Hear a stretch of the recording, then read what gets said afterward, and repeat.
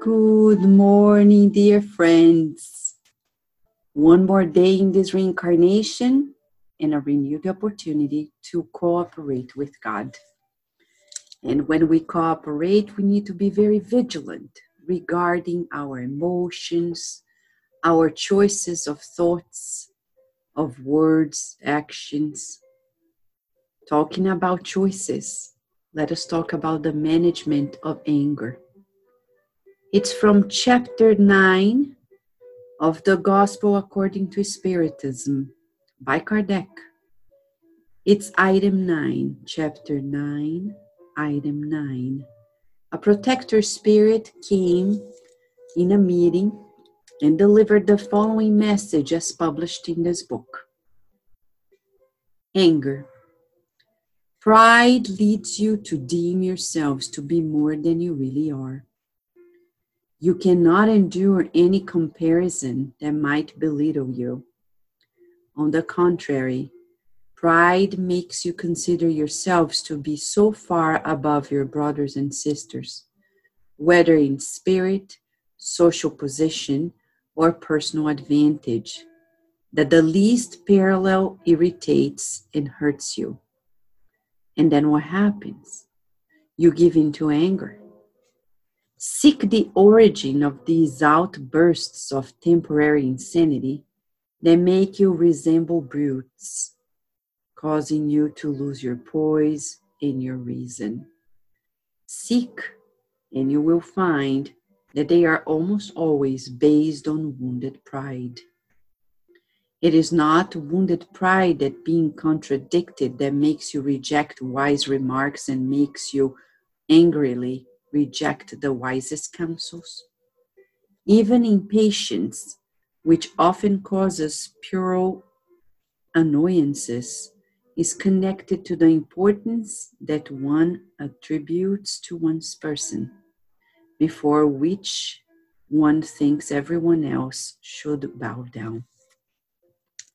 In this frenzy, angry persons attack everything from brute nature to inanimate objects, which they crush because they do not obey. If at such moments they could serenely see themselves, they would either be afraid of themselves or they would discover that they look ridiculous. Let them thereby deduce the impression they must have on others. If it were for nothing else but self-respect, they should make an effort to overcome a propensity that makes them an object of pity. If persons would realize that anger does not solve anything, that it affects their health and compromises their life, they would see that they themselves are its primary victim. However, another consideration should specifically restrain them: the thought that they make everyone around them unhappy. If they have a heart, should they not regret making those who they love most to suffer? What a deadly grief it would be if in a hot-headed outburst they committed an act that they would deplore for the rest of their lives. In sum, anger does not exclude certain qualities of the heart, but it keeps one from practicing much good and can lead to practicing much evil. This fact should be enough to motivate efforts to control it. Moreover, spiritists are encouraged for another reason. Anger is contrary to charity and Christian humility.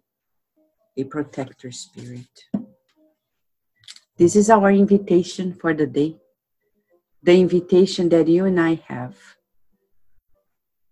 to meditate on our emotions and how we can serve God by learning to display these emotions in harmony, in a harmonious way.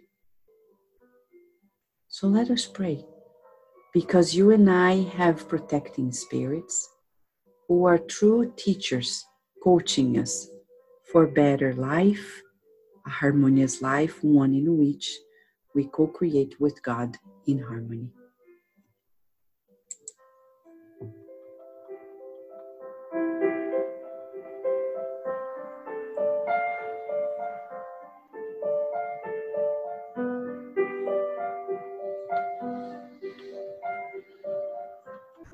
Dear Master Jesus, how beautiful this lesson for us.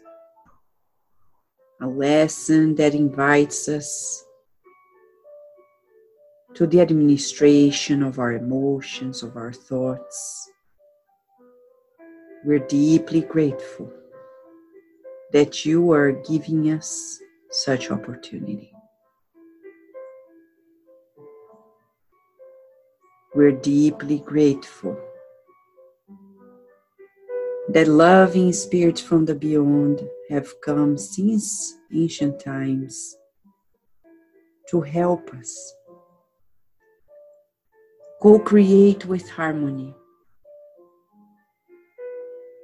We dream of peace, we dream of harmony, and we want to take action. May today we apply these teachings. Breathe before we react, taking actions of love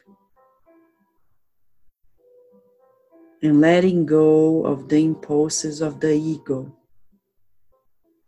We're tired of our pride and selfishness. Thank you so much for blessing all of us in our homes, delivering healing energies to all of us in our community. May our neighbors also receive it. And we pray for those who are in greater need than ourselves, that they feel the loving light of your love today and always, and so be it.